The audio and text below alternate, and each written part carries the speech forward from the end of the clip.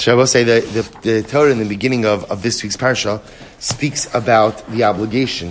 V'yatot tetzaves b'nei Yisrael, mamish opening pasuk of the parsha. V'yatot tetzaves b'nei Yisrael v'yichui lecha shemen zayis zoch kasis lama'ar la'alos ner tamid. Parach of Zayin pasuk Chav, chapter 27, verse 20. Mamish opening pasuk.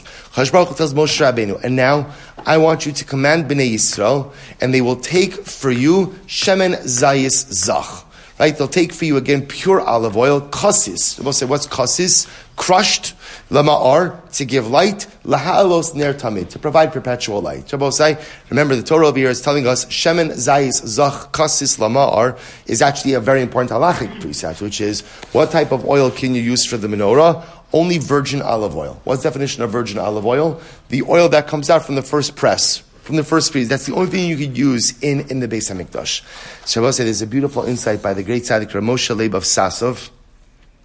And he says that in these words, kasis lamar. So right, if you look at the lashon is, right, the lashon of the pasuk is, shemen zayis zach, so pure olive oil, kasis lamar. Crush it in order to give light. So Moshe Leib of Sasov sees in that phrase, kasis lamar, crush it to give light, an incredible Musar Haskell. As I'm going to read to you. He says, kasis, acharei sheben adam mechases umechashesh es yitzrara.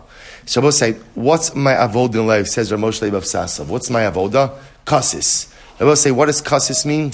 I have to try to crush the Yetzer Hara. Right? I will say, all of us have desires, wants, and passions and proclivities in life. And I have to try, to whatever degree I can, to rein that in. Now, the truth is, there's also the concept, we've seen this in the Ramchal and Tzidkas HaTzadik, of channeling those things, right? Because again, the koach itself is a good koach. The koach is a good koach. But at the end of the day, that koach needs to be rechanneled. But I will say, before you can rechannel everything, right, the prerequisite to channeling is restraint. So the Moshe Leib of Sasov says, kasis, to crush something, doesn't necessarily mean to obliterate it. It means to restrain it. I will say, what happens after a person is able to exercise restraint in life?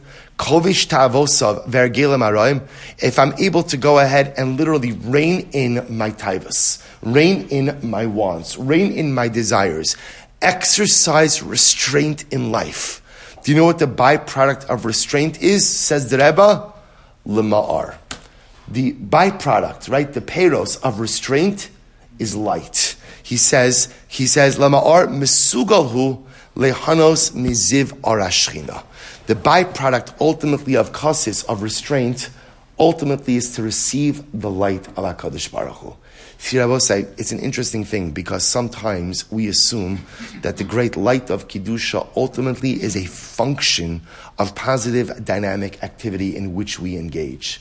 And what the Rebbe is trying to highlight to us is that sometimes the greatest light is not from what you do, but the greatest light is to exercise restraint in the hardest areas of life. Whether it's restraint in what we do, in what we look at, restraint in what we say, restraint in how we interact. Kasis, if I work on myself and try to hold back on doing something that I so badly desire to do, if I live a life of kasis, ultimately, lama'ar, I will be zochem Yirtzeh Hashem to the beautiful light of HaKadosh Baruch Hu. I will say, good Shabbos.